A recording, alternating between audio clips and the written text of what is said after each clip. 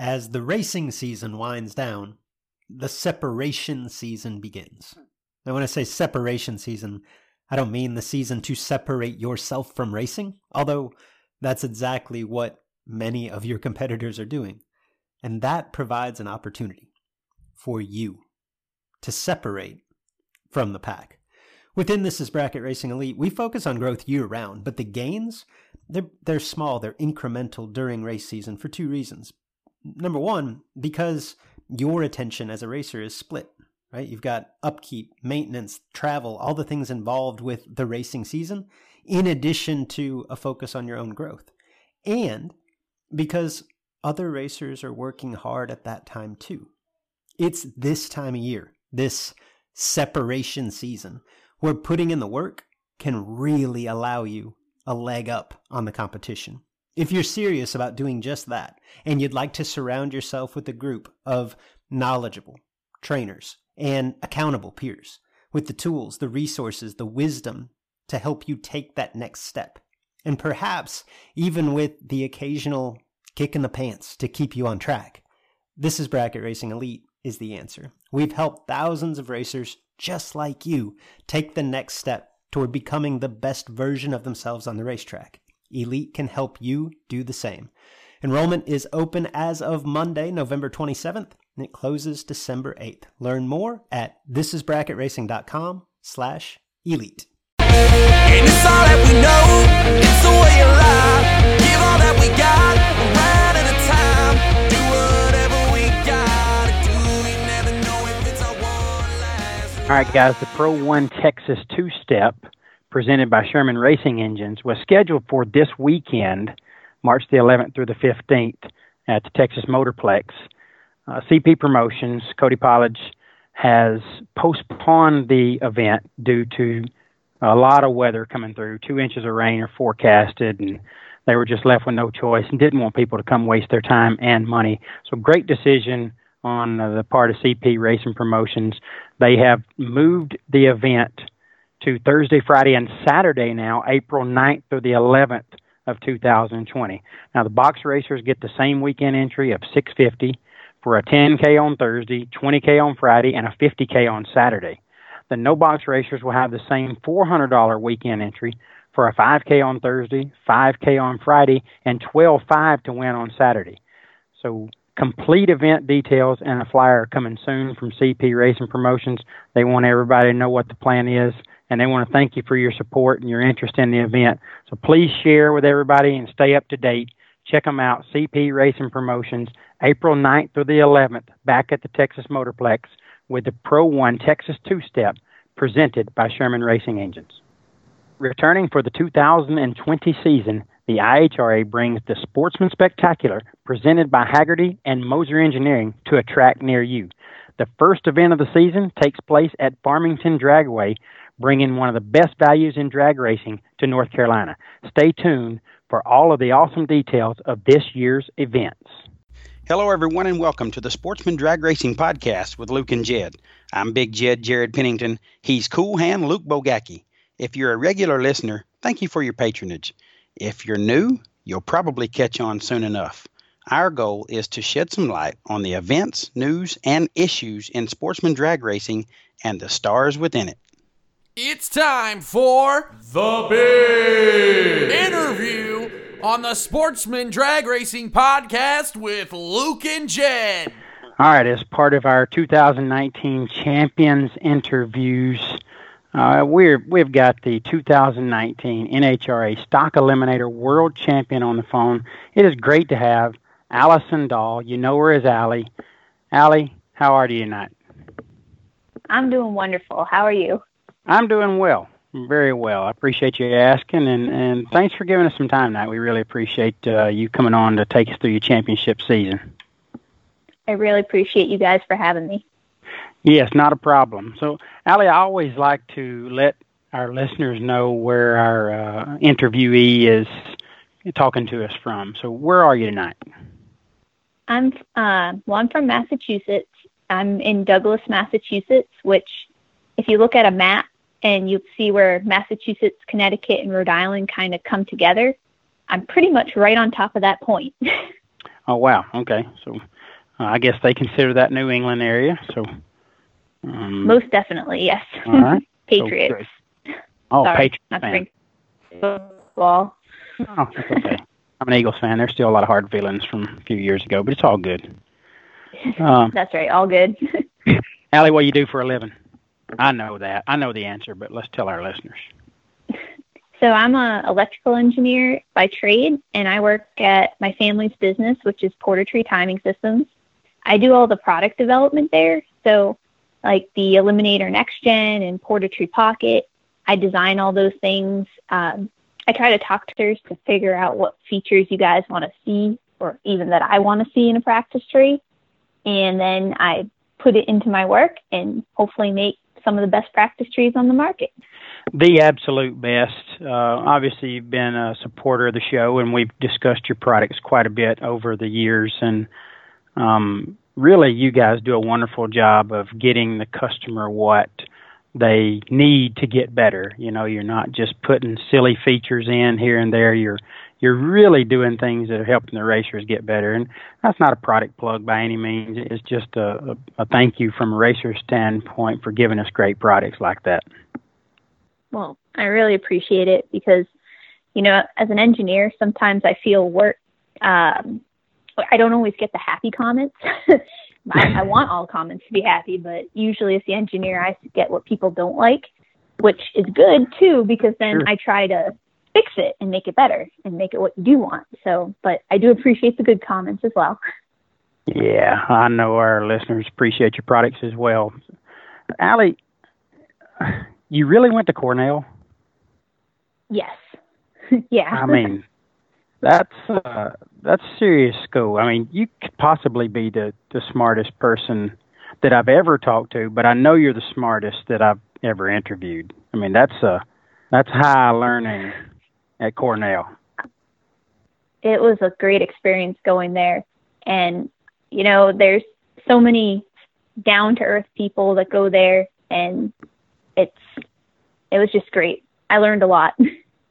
Now, I'm of the lower learning group, but I don't think you just go to Cornell and say, hey, I'd like to go to school here. I mean, it's almost, it seemed like you'd have to be kind of invited there. Tell me how you got into Cornell. I applied, when I was an undergraduate, I wasn't sure if I wanted to just go into the workforce or if I wanted to continue my learning. So I actually went to Cornell for my master's.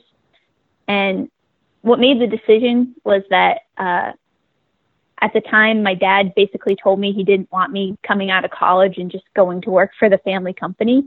So I hadn't really given much thought to where I wanted to work. So I'm like, hey, let's just go back to school.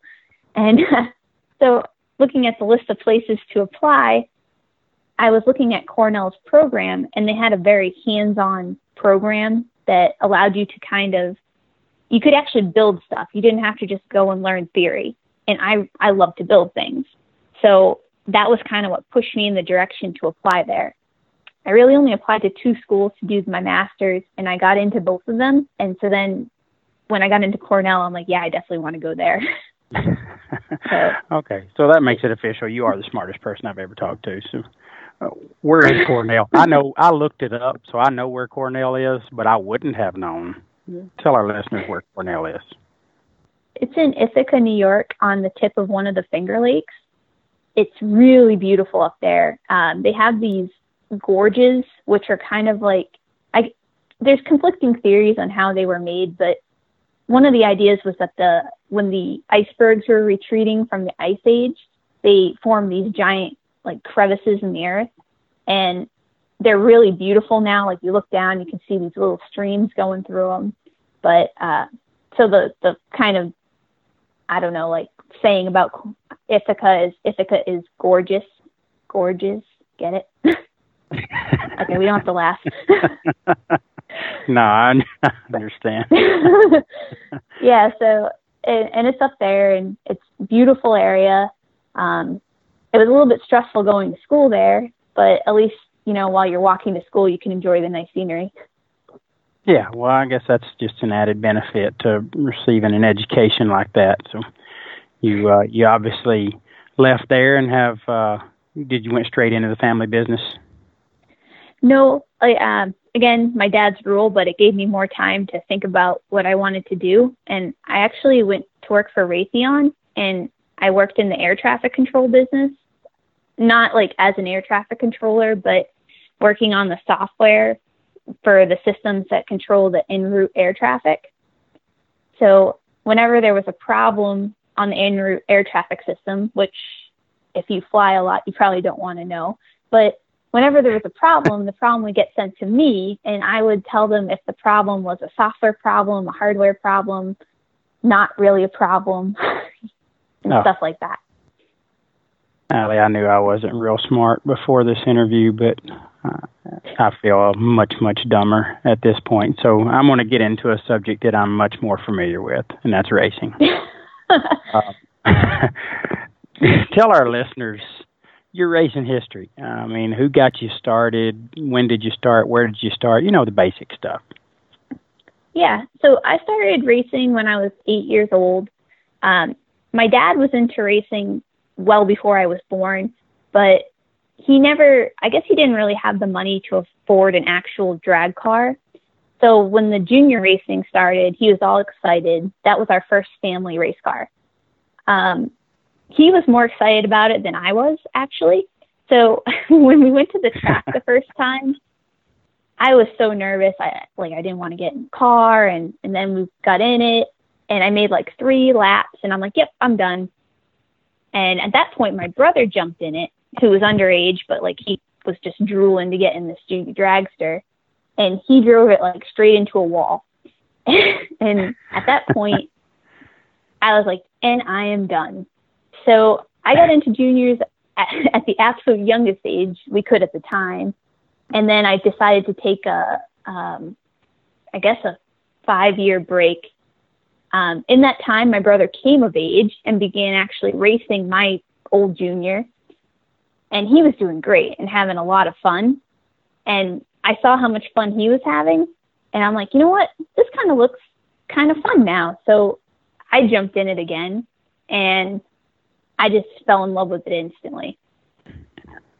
Funny how a little bit of time and maturity will change things a little bit. Went from not wanting anything to do with it to falling in love. So I tell everyone to have a young girl, because, you know, I find that a lot of young girls aren't as eager to jump in as the boys. But I tell them, you know, don't worry. She's going to see how much fun her brother's having or other siblings having or sister, and it's not going to be a problem. I'm sure that that advice helps a lot. Where was that start, Allie? Where'd you start racing? So I guess the first time I ever got in the junior, it was like a parking lot. In those days, like, you know, people would just throw some sensors down a parking lot and bam, you're going. But yeah, like it was like a pop-up race in a parking lot of a hotel. And, wow. But then when I was 13, 14, we did most of our racing probably at Lebanon Valley. And one year we actually raced juniors at Englishtown. So, of course, Raceway Park's no longer in business. Mm-hmm. Yeah. Very cool. They had an excellent junior program. They had 4 classes. They probably had about 80 juniors almost in each of the classes every week. Oh, my goodness. Wow. It was the mecca of drag racing, junior drag racing at the time. Like, everyone was there, and, you know, the epicenter, I would say, of junior drag racing. Yeah. Of course, being where it was founded. Yeah, I've never heard of a program any better than that, for sure. It was great. So, obviously, you got you started there, and from that point, when you graduated out of juniors, did that take you right into the class stuff, or did you try something different?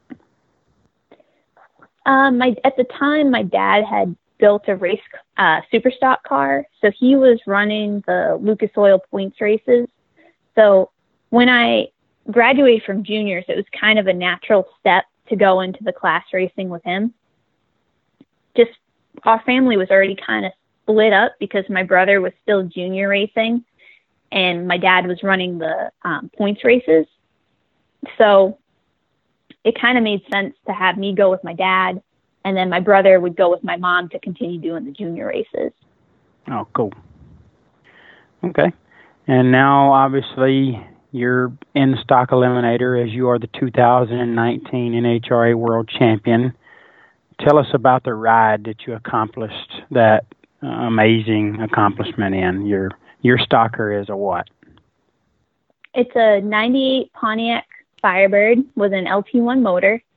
The motor's done by BES Racing Engines, and it's got a metric 200 or turbo 200, metric 200 transmission, originally from Turbo Action, but now it's done by Sapanic Racing Transmissions. Okay. And you run in what category in Stock Eliminator? The car is a ABC car, but I run it mostly in B. After our last, so like in Stock Eliminator with the class hits where you go too fast, you have to add weight. After the last time I had to add weight to the car, it became very difficult for me to run it in C. I'm so small myself that there's just not enough area on the car to hang the weight. Yeah. And at A, it really likes running in A, but the index is a lot harder. So when you run in A, you're actually a worse car against the index. So that becomes difficult as well.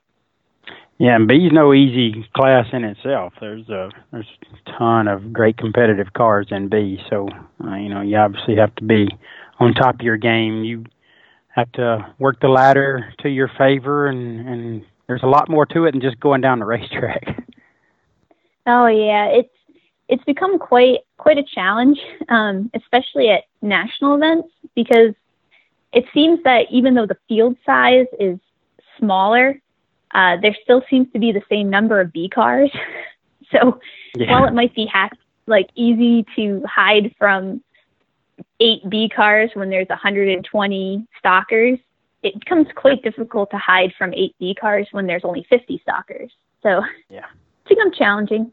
Very good point, which if anybody out there understands how the class racing works and the ladders work, it's constant thought and preparation from the time you arrive and look at the entry list. And it's work. It really is, which makes it way more impressive what you've accomplished. Allie, your point total alone was very impressive. And without me giving away how impressive it was just right off the bat, first of all, give us your point total. What did you score in Stock Eliminator this year? I believe it was 689 points. Which is a lot of darn points. A lot of points. It's a lot of points. And again, for our listeners that aren't as familiar with how it works, you get a certain amount of divisional claims, certain amount of national claims. Allie, tell us about your season in terms of your divisional and national claims. Tell us about your divisional record. It truly is remarkable. I have 5 divisional wins, which is a perfect divisional score. You can claim 5 out of how many? I can claim 5 out of 8. That's correct. And all 5 of yours were holding the trophy at the end. Yes. That is extremely difficult for the most seasoned veterans. And it's not like you just show up and you can, poke your chest out and drive to the lanes and you got the fastest B car in the country. No offense. It's so much work to position yourself accordingly and to, stay on your game mentally, and you go 5 for 5 on your claims and divisionals. Truly remarkable. I'm sure that's the plan going in, Allie, but how do you explain your dominance? Yeah. You ever see Happy Gilmore when he gets the hole in one? He's like, I should just do that every time. Well, I kid about that now and then. It's like, I should just go in and win them all. That would just make this points chase thing so much easier. But obviously it's just kind of a joke. but easier said than done. Well, was the plan all along for you to go into the season hitting the max amount of races and seeing where you landed, or did you just, after a couple of wins, you were like, well, wait a minute now, I need to keep this up? Yeah, so actually, I usually plan to go to the close races, which is pretty much all the Division I events. So already that comes to about 7 divisionals and 3 nationals. So it's not a full season, but it's pretty close. I mean, 7 divisionals is just one shy of the 8, and 3 nationals, I mean, we're allowed 6 altogether. So really it's only 4 races shy of a full season.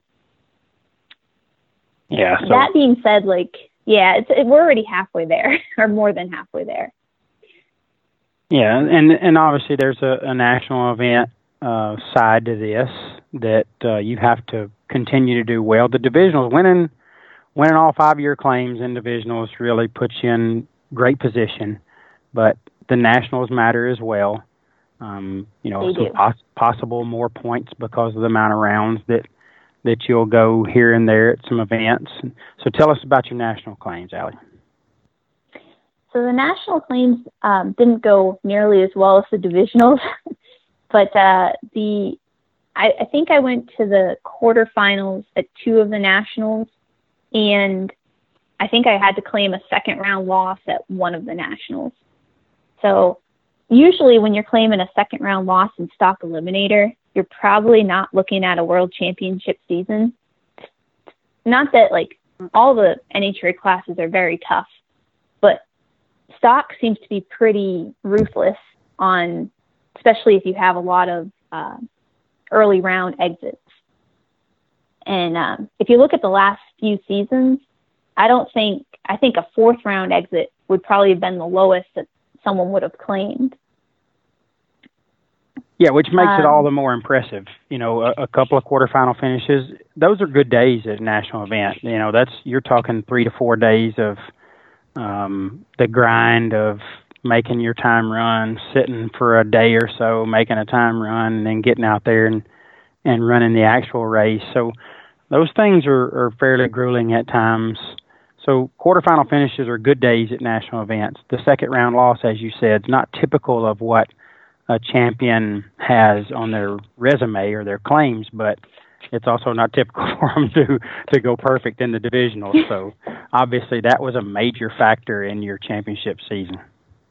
The divisionals definitely made up for it.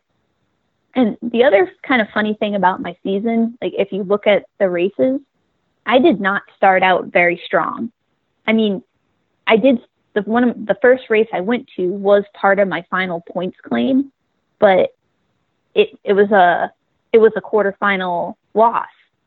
And I mean, it's not that it's not a good start. It's a great, in my opinion, I was extremely happy for my first race out to, go to the 4th round.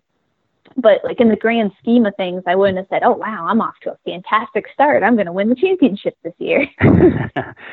Yeah, probably not thinking, that positioned you exactly where you wanted to be, but that obviously changed fairly quickly once those divisionals got rolling. And then I think I went to Virginia, and it was a 4th rounder. And then I went to Maple Grove, and I lost 3rd round. And then I went to Chicago, and I lost 1st round. And so I really wasn't thinking too positively by the 4th race out. Well, obviously that made a turn for the better. And, again, it really had a dream season. If you had laid it out prior to the season, what you wanted to accomplish, that had to fit right in there exactly where you wanted to be. But, when you're off to that slow start, what keeps you focused and so committed to it, Allie? Well, a lot of times when I look at the runs that I'm losing, and I look at the run and I say, I really didn't do anything wrong here. It just wasn't my day, and the win light didn't come on, and that's okay. it makes it a lot easier to go to the next race and say, you know what? I haven't really been doing anything wrong. I just got to keep doing what I'm doing, and hopefully the light will shine in my lane. That's a great way to look at it. Very good point. Yeah, it's really easy to get down on yourself and to get negative. But at the end of the day, if you're doing the best you can and you're really putting your best foot forward and you're making each race the best race you possibly can make it, there's really nothing else you can do but stay positive and keep trying. Excellent. Very well said. So at what point in the season, did you go, hey, wait a minute, this is starting to look pretty darn good here. I might have a shot at this. So you really can't talk about the Stock Eliminator season this past year without mentioning Joe Santangelo, who's also a Division I racer. Yeah. Joe had an incredible season. He really did. Yes. And unlike me, he kind of did the opposite, where he started on fire and then kind of slowed towards the end of the year. And like when I say slowed, I mean, instead of winning like every weekend, he was only winning like every 2 weekends. So, I mean, Joe had an awesome year. And so by the time I started like racing and putting wins together, it was about, I think I won my first race in mid-June, and then I won another one. I didn't win another one until mid-August. One of the races I was at between that time got rained out. So while I was still in at that race, I hadn't won it.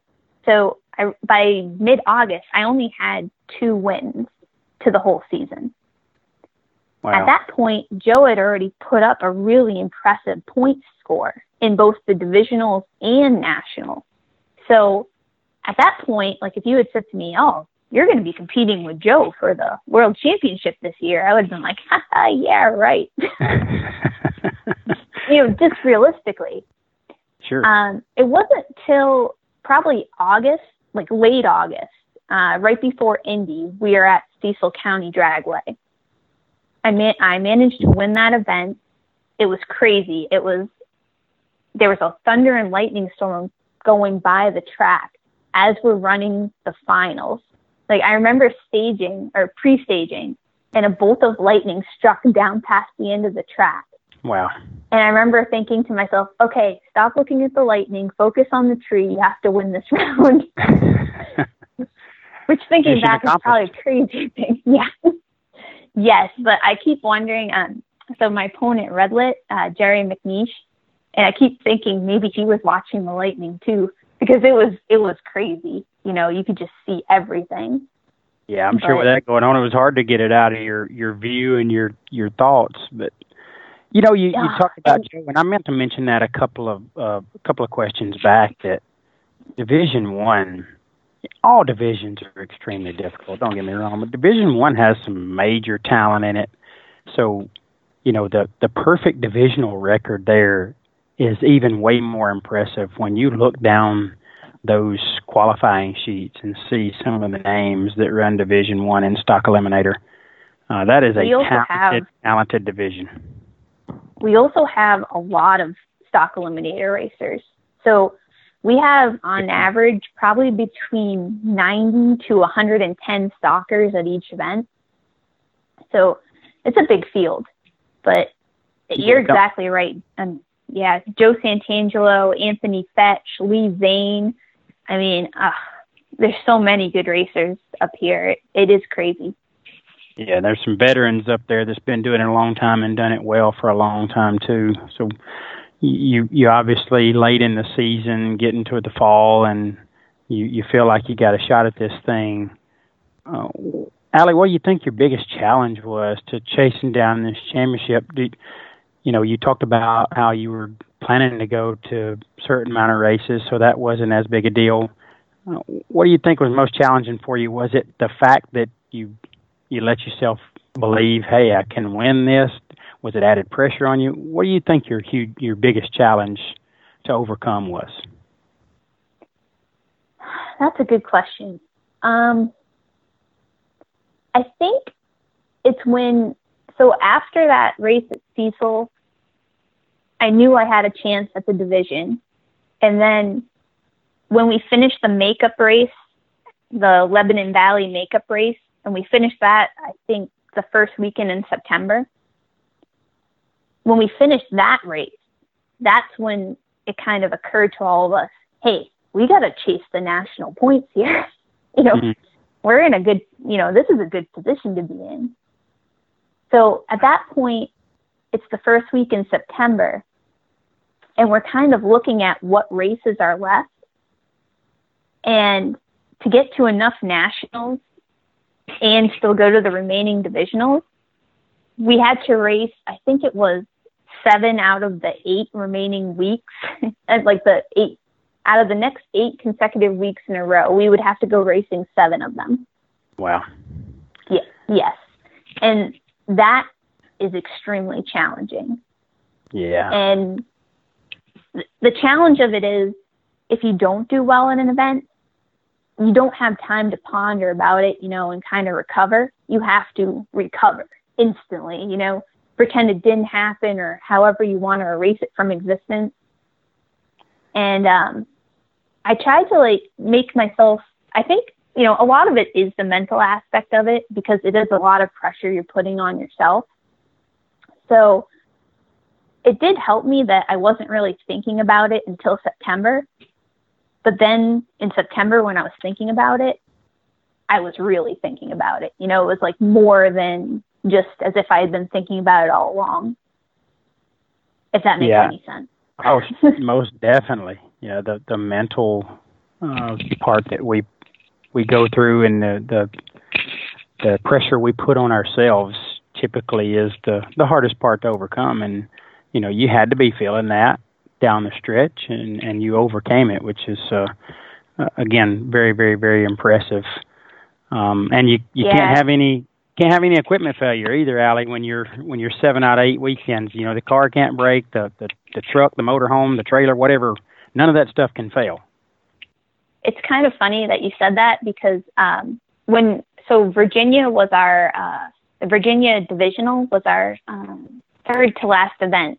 And our plan was to drive down to Virginia, park the trailer, race Virginia, then go to Charlotte, then go to Rockingham. So from Uxbridge and Douglas, Massachusetts down to Virginia, that's about 12-hour drive.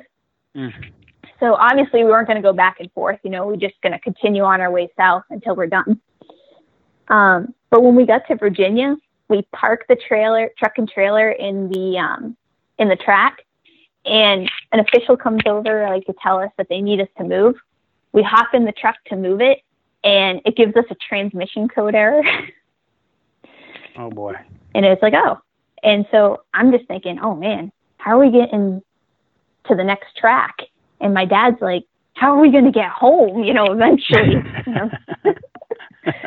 But thankfully, we disconnected the battery, bam, we're back up and running again. But yeah, well, still. Again, you got to be pretty fortunate to not have any failures, and your equipment held up well and got you from place to place. That's a huge part of it. So, Alex, tell me about. I'm sorry. Go ahead. Oh, the other thing with equipment failure in my 2018 season, I'm pretty sure I broke every possible thing I possibly could have broken on the Firebird. So it's just, I don't know, if you go down, look at my Facebook page from 2018, I broke a rocker stud, and the car was still idling fine. You could only tell it was broken on the run. So we had no idea, which was the most interesting break I've ever done. I broke the OptiSpark, which is anyone who has a LT1 Firebird of my generation knows that it's the worst part ever invented, and probably would like to have a few words with GM engineers. I think we broke 2 transmissions. We broke a rim, a front wheel. Actually, it tore open. It looked like someone took a can opener to it. And it was just these weird things just constantly breaking in 2018. It was both incredible and terrible at the same time. Yeah, those make tough seasons even more difficult for sure. Totally redeemed yourself in 2019, so I know you're past all that breakage. It definitely felt good to be able to go a whole season with the car in one piece and happy. I bet. So, Allie, tell me about where you finally sealed the deal, the championship. Now, a lot of times late in the season, this is not a run you make, but it's a run someone else makes. Which way did it play out for you? Was it a lap you made, or was it a lap you watched play out? So I took the points lead at Rockingham. So it kind of was twofold. It was a lap someone else made that sealed the championship, but it was a lap that I made to put me in the lead for the championship. Okay, excellent. So I was at Rockingham, which was the final points race that I could claim for the year. So there was a lot of pressure. I had to win third round in order to take the points lead from Joe. Joe had, like I said, basically been leading the points all year. So Joe actually flew down and was running one of Anthony Bertozzi's cars at Rockingham. So there's the added pressure that Joe's there trying to, get me on the ladder. Play blocker, yeah. Still trying to block. So I'm looking at the ladder. I'm trying to avoid these B stalkers because anyone that's familiar with Stock Eliminator, there's these new 2015 Camaros that they're like the brand new Camaros, but they fit in B. And obviously they haven't been hit at all, so they're ridiculously fast against the index.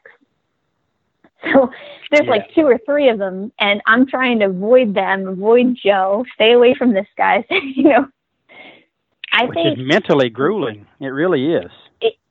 Honestly, like when the ladder came out, I was just like, it's like so relaxed. It's like, I think the Camaros are on the other side of the ladder and Joe is on the other side of the ladder. I'm just like, how did I do this? This is awesome. Perfect. Yeah, because the late model Camaro deal, they ought to call that BS stock, Allie. To put those cars in the same class that traditional stocker like you're in has to run, and the differences in their ability to run and challenge the index or destroy it for that matter, NHRA's let some of that get away from them, and I'm not here to talk bad about them by any means, but there needs to be a reevaluation, and they need to find some of those, when I said BS stock, I really didn't think about it at the time, but they could call it that, like a FS or whatever, but they need to find them a different category because it's ruining, it's making it more challenging for cars like yours, and that's a stocker that you want to see out there competing like you have. It's really difficult, and I mean, the way I kind of look at Indy as the measuring stick for Stock Eliminator, and I look at what cars can qualify at Indy and what cars cannot. And if you look at the Stock Eliminator qualifying list from Indy for the last 5 or so years, I will guarantee that only one LT1 Firebird has made it in the field, if any, for the last 5 years, which means we're either factored incredibly wrong or everyone else is factored incredibly wrong. There's something going on, and I do believe my combo is factored in. We've been hit too hard over the years, but it definitely doesn't help us at all that we're trying to run against some of these other guys that are underfactored. Yeah, no doubt about it. And again, for those that are not familiar with how the class racing works, you can't imagine the challenge of positioning yourself accordingly on the ladder to give you a realistic opportunity to win. And then you got to go out and do the racing after that. So, again, for those of us that understand it, Allie, it just makes it so much more impressive what you accomplished. Not just the actual driving from stripe to stripe, but positioning yourself where you get a fair and real opportunity to win is equally impressive because I know how difficult it is. It is. And, and there's some points you just can't avoid the heads ups any longer, and you just have to do your best you can. But that's all part of stock, and yep. I love all of stock, and it's definitely challenging. Yeah, it is challenging, but as you said, you know what you're signing up for when you sign up. So yeah, every now and then I question myself, like when I had to run Gary Richards heads up first round at the Eppings National this past year, and it's just, if I could have written a story, like a life story at that point, I would have been like, well, here I go, questioning my life choices again. Would have been like the opening line. Yeah, it's tough staging for races that you don't feel like you've got a chance. But, you know, again, that's all part of it, and you made it work. Oh, yeah. It's just got to keep plugging away. Yeah, and I'm a little hesitant to ask you this question, but I feel like I have to because, you know, the female influence in our sport is growing. There are tons of talented female racers, and you know, it's not so impressive that they're talented because they're females, but getting females interested in this type of racing is challenging. You're in a male-dominated sport, Allie. That's not a knock on you. That's no secret. That is fact. Do you use that as motivation? I don't think at this point your opponents look at you as anything other than a very good racer in the other lane capable of winning, but does that motivate you? Does it piss you off a little? How do you feel about it, or is it just no big deal to you? I go back and forth. Like, honestly, so my field being electrical engineering, it's pretty male-dominated field too. So I feel like even through college and everything, I've been pretty much surrounded in everything I do, whether my hobbies or my, you know, profession has been mostly men. So I'm kind of used to being around all you guys. And I think it's more, sometimes people aren't as used to racing girls. In Division I, there's a lot of female racers in Stock Eliminator. So we definitely have a good mix up here. But I think it's kind of neat that at this stage I have the opportunity to, like, for example, I was the first female Stock Eliminator champion, and I think it's really cool. But when I was, you know, trying to accomplish the championship, it wasn't on my mind. I didn't even know. I thought there had been someone else, so I didn't even realize it. But I just wanted to be the best racer that I possibly can be, not necessarily the best female. You know what I mean? Sure. I want to put my best foot forward and always do my best, so that, and at the end of the day, I just want to be the best racer I can be, not necessarily the best female racer. Yeah, that I could be. I understand that, and I think that's the right mentality. And actually, early in the podcast, Luke and I interviewed Erica Anders, and I think she said almost word for word that exact same thing. So, you know, we don't understand what it's like to compete in a sport that's dominated by a different gender.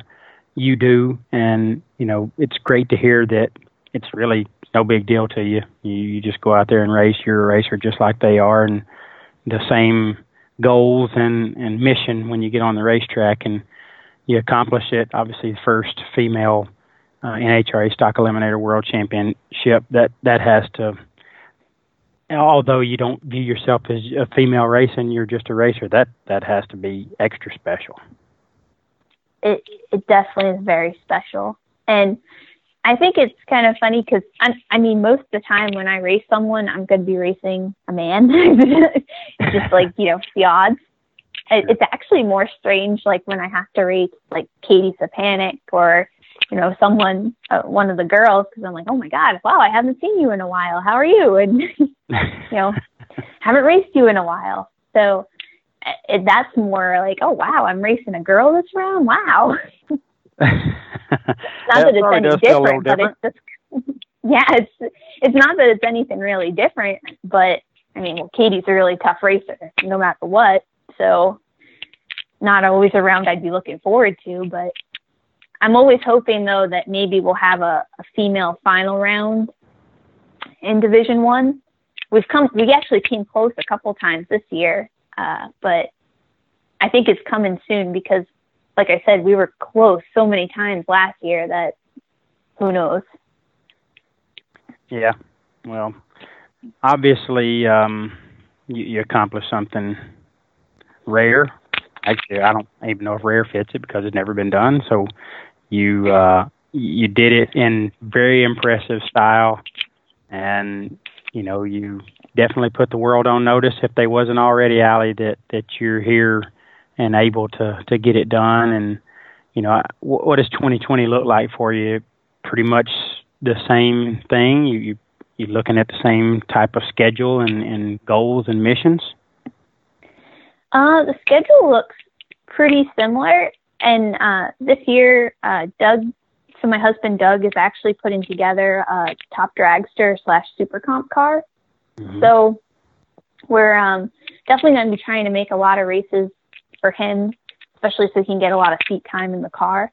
But the thing is, the schedule really got mixed up this year because they moved around a lot of the nationals.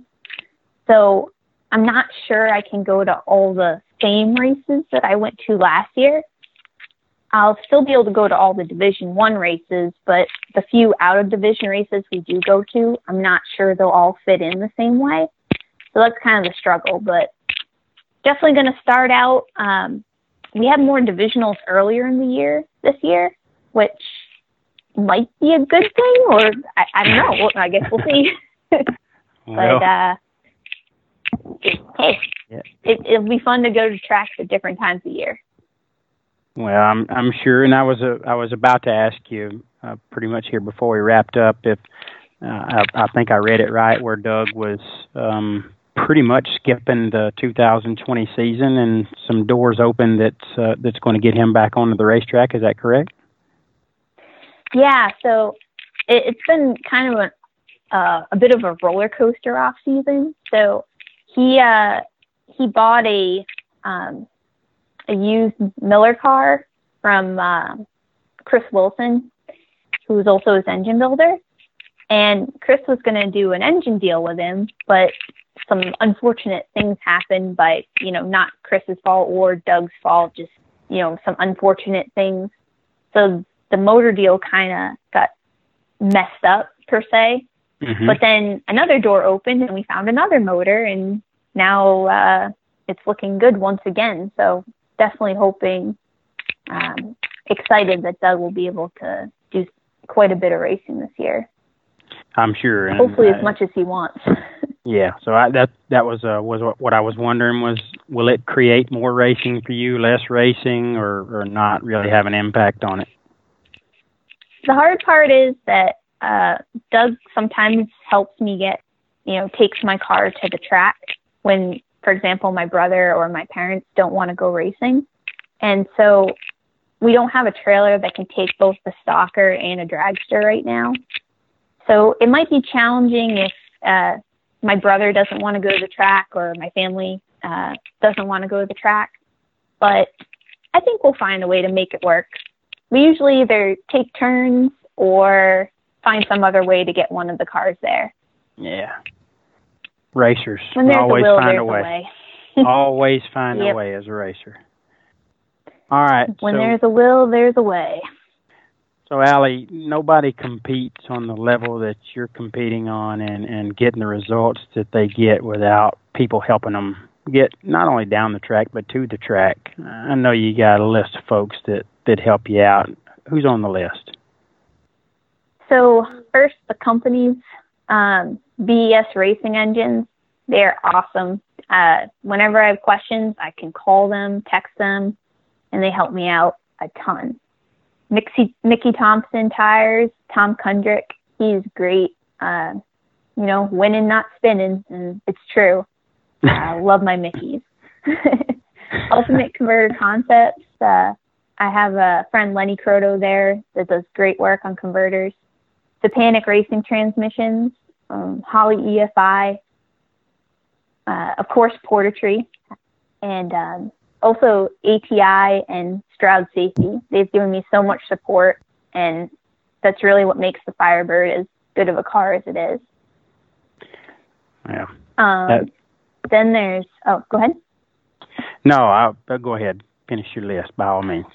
And then there's my friends, Allison, Patty, Charlie, Bubka. They take care of me when I'm at the track. If they notice I'm not eating, they make me eat, which is very important when you're racing. Yes. Donnie Moulton, he's like a brother to me. He races with us a lot, and he's just always there to help out. Don, Mary, and Kevin Scholl, they're also like a little bit of extended family, and they take care of us when we're at the track. Nick Masso, who's kind of like another adopted brother of mine. Nick is a great mechanic and just great guy, and he's definitely an asset to have on the team. Mike Eppert, who was giving me rides around the pits this year every time our golf cart broke down, which was extremely helpful. But he's a great friend and a great helper. My parents, Al and Sue Smith, I could not do my racing without them. They are amazing. Doug's family, Doug and Tina Dahl, Kathy Scott and Cody Binkley, they came and support us at the races, and it's great having them. But the two most important people that the Firebird would not get to the races or go down the track without them, my brother Steve, who is an amazing fabricator and welder. He absolutely hates working on the Firebird because it's not a Mopar, but the car would not be as good as it is without him, and he really makes it a great car. And Doug, he helps so much with everything. He's always there, no matter what needs to be done. Everyone makes fun of me because I'm not a mechanical engineer, and while I may be smart with electrical things and stuff like that, I'm kind of a dunce with mechanical things. So sometimes when the car makes a noise, I have no idea what it means, and I'm quite open about that, but I always tell them when they think it's making a noise or doing something it shouldn't be doing. And he always believes me that, and looks into things, even if what I'm saying makes absolutely no sense. So it just supports me 100%, and couldn't have done it without him or Steve. Steve doesn't believe me when I tell him though about the noises. Well, that's a list of some legendary brands and a long list of great people. And Allie, I know each and every one of them, companies and people alike, are extremely proud of their association with you. You represent them well all the time, but winning championships is the ultimate representation. And I know they're very, very, very excited for you and enjoying that relationship they have with you. So congratulations again. I can't say it enough and can't emphasize enough how extremely impressive your 2019 NHRA Stock Eliminator season was. And from all of us here at the podcast and all of our listeners, we're wishing you much the same in 2020. Thank you. Thank you again for having me. I had a great time. Well, I'm glad you enjoyed it, but Allie, we're not done. We got a little something here on the podcast that we call Rapid Fire. Rapid Fire is just some kind of quick questions. We got to know you and about your racing a little bit here through this interview. Actually, a lot of bit, but you can tell I didn't go to Cornell. But we want to get to know you just a little bit better. And these questions help us do that before we wrap up. You okay with that? Yeah, go for it. Our rapid fire is typically 5 questions, but you were too interesting, so I had to give you 6. Oh, okay. This is putting you on the spot, and you don't even have to answer this, but I kind of want to know what you think. Better racer, you or Doug? Doug. How'd I know you were going to just take that humble pie and chew it all up like that? But Doug is very talented. He will say the opposite, but I think we both have our strengths and weaknesses, but I still would go with him. Awesome. What is your favorite use of time outside of racing, Allie? I love to read. I read a lot. And pretty much everything. I would have expected that from someone that got their master's from Cornell. I've looked at your Facebook page. I try to do a little research on my guest, and you. I want to commend you. You're somewhat of a social butterfly. I like where your Facebook page goes. It doesn't all have to be racing. You talk about a little bit of this and a little bit of that, and you seem to get around fairly well and really put your life out there, which they wouldn't have you on Facebook if they wasn't interested in you. So I love what you're doing. Very good job on your Facebook page. That's just a comment, not a question. Thank you. So with that saying, where's your favorite spot to vacation? Oh, I love to travel, and I don't go to the same place, or I tend not to go to the same place twice. So if you were to ask me my favorite place that I have been, I would probably say Iceland. It was so much fun and so amazing. But if you were to ask me someplace that I'd go back, I'd probably say New Orleans, because it was so much fun going there. Okay. All right. Very interesting. Two completely different places. Yeah. Couldn't be any more different, and I didn't expect to hear either one of those. So that helps me to get to know you, which we're accomplishing the goal here. Allie, what is a hidden talent that you have that would surprise us to hear about?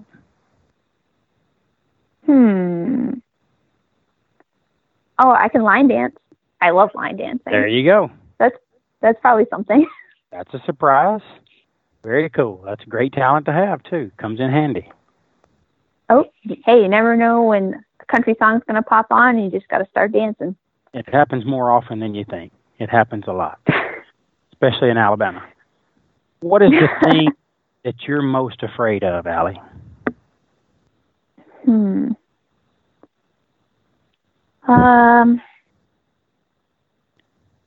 Probably failing at something that is really important to me.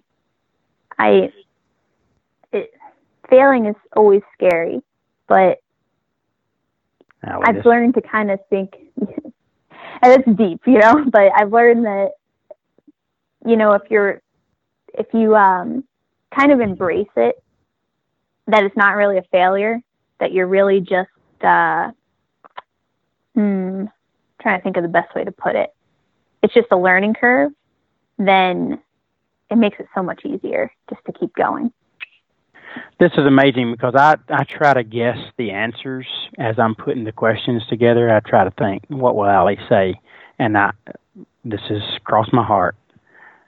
The thing you're most afraid of, when I put that question down, I thought, Allie's going to say something like failing or coming up short of expectations or something along those lines, and you nailed it. Oh, yeah. You nailed it. It's I put a lot of pressure on myself, and it's not a bad thing, but it can be hard. And I just try to look at the bright side and kind of looking at things that, some things that I think are a failure aren't really a failure, Yeah, but another very good point, and we all put a lot of pressure on ourselves. You're obviously a Patriots fan. You follow a little bit of football. I'm an University of Alabama football fan. So, we kind of are in the same boat. People hate us because we win. They hate your team because they win. Yeah. But as far as putting pressure on yourself, one of the greatest coaches that ever lived, if not the greatest, Paul Bear Bryant, said, when the expectations that others have of us exceed those that we have of ourselves, we failed. So you summed that up your own way by saying that, but that's what winners do. Winners put a lot of pressure on themselves, and you overcome it, and obviously got the ultimate goal. So I loved how you answered that. Still got one more to go. Thank you. Okay, I'm ready. And this is just in case. I'll be 49 in 4 months, Allie. So the likelihood of it happening is not very good. But just in case I decide to enroll at Cornell or apply to Cornell anytime here in the near future, I got to know the toughest class you had while you were there so I can avoid it. I would say it was computer design, which had to do with like a virtual memory of computers. So just to make a long story or subject short, computers have what's called both physical memory, which is real memory, and virtual memory, which is not real, but it's just how the memory is kind of rearranged to make a little bit seem like more. And it really took me a long time to wrap my head around how it was all organized and everything. And I remember thinking that I had this all figured out, and then going into the first test we had and realizing I did not have all that figured out. And then it was a lot of work to like refigure it out before we had to be tested on it again. Well, I just made my notes to avoid computer design when I applied to Cornell, and obviously I'd be accepted because my education history they'd be fools not to let me in. But, I graduated probably in the lower 20 of my class of 83 in high school. So, surely Cornell would be interested in me. Hey, but if you're looking for a fun class, microcontroller design was a blast.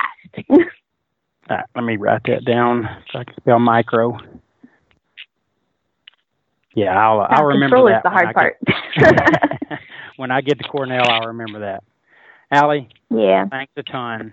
It was great to sit down and chat with you, get to know a little bit about you and your amazing 2019 championship season. We're all super proud of you. We appreciate not only you coming on here, but we appreciate all that Portatree does for the racing community. And again, thank you for taking some time. Really enjoyed your story and wishing you all the great fortune in the world in 2020. We hope to get to talk to you again next winter. I hope so too. And thank you again for having me. I had a lot of fun and definitely enjoyed speaking with you. Likewise, Allie. Have yourself a great night and good luck when you hit the racetrack again. Thank you. You too. All righty. And it's all that we know, it's the way of life. Give all that we got, one at a time. Do whatever we As we get closer to racing season, you'll need to start thinking about which of your parts could use a tune-up or replacement. Keep BTE in mind. For all of your high-performance transmission needs, torque converters, parts, complete transmissions, whatever you need, BTE does it all. Check them out at bteracing.com or find them on Facebook. I want to thank everybody for tuning in. To make sure that you're the first to know when next week's episode is available, subscribe.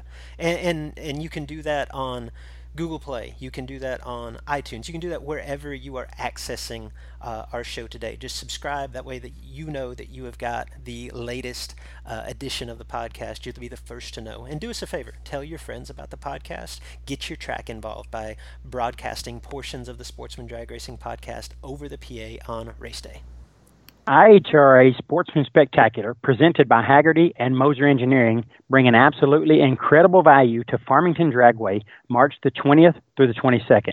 It's featuring two $5,000 payout races in top, along with two $2,500 races in foot brake. Junior dragsters and street will be contested. There will be round prizes, Ironman for all the winners, and the ever-popular golf cart race.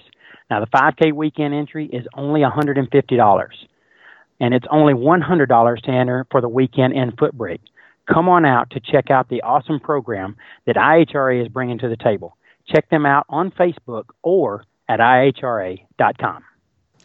All right, quick update on arguably the biggest event on the calendar in 2020. That is the Great American Guaranteed Million. The guys at the Great American Guaranteed Million have some updates, have some announcements. They are down to 67 entries remaining in the Guaranteed Million, and those spots continue to sell daily.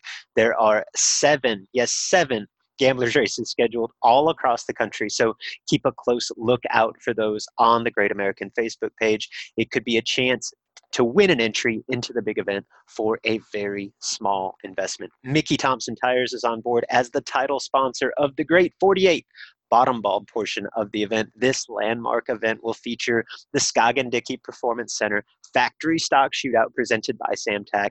This will be a must-watch portion of the Great American Guaranteed Million. Coming to Memphis Memorial Day weekend. Come and get some, 'cause I'll be willing to bet that you don't want none. If you want some, come and get some.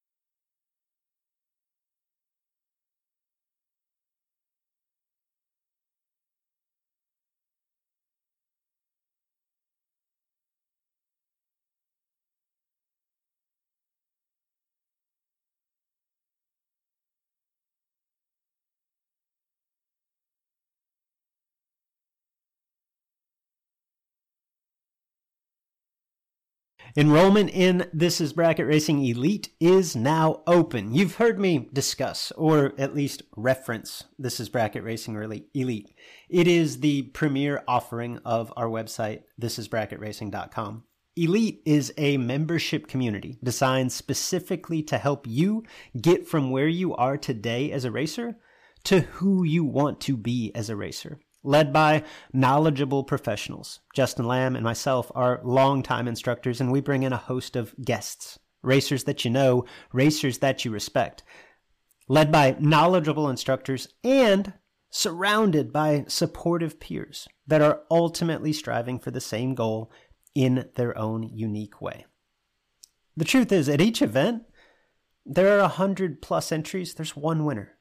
At the end of each season, there's one champion. That feeling, not so much the money, not so much the trophy, that feeling of achievement, that sense of accomplishment, that tip of the cap from your peers. That's why we do this. You can dream of that feeling all you want, or you can take action, take steps toward becoming that racer. If you're ready to take the first step, This Is Bracket Racing Elite is for you. Enrollment is open now for a limited time. Learn more at thisisbracketracing.com/elite before we close the doors again on December the 8th.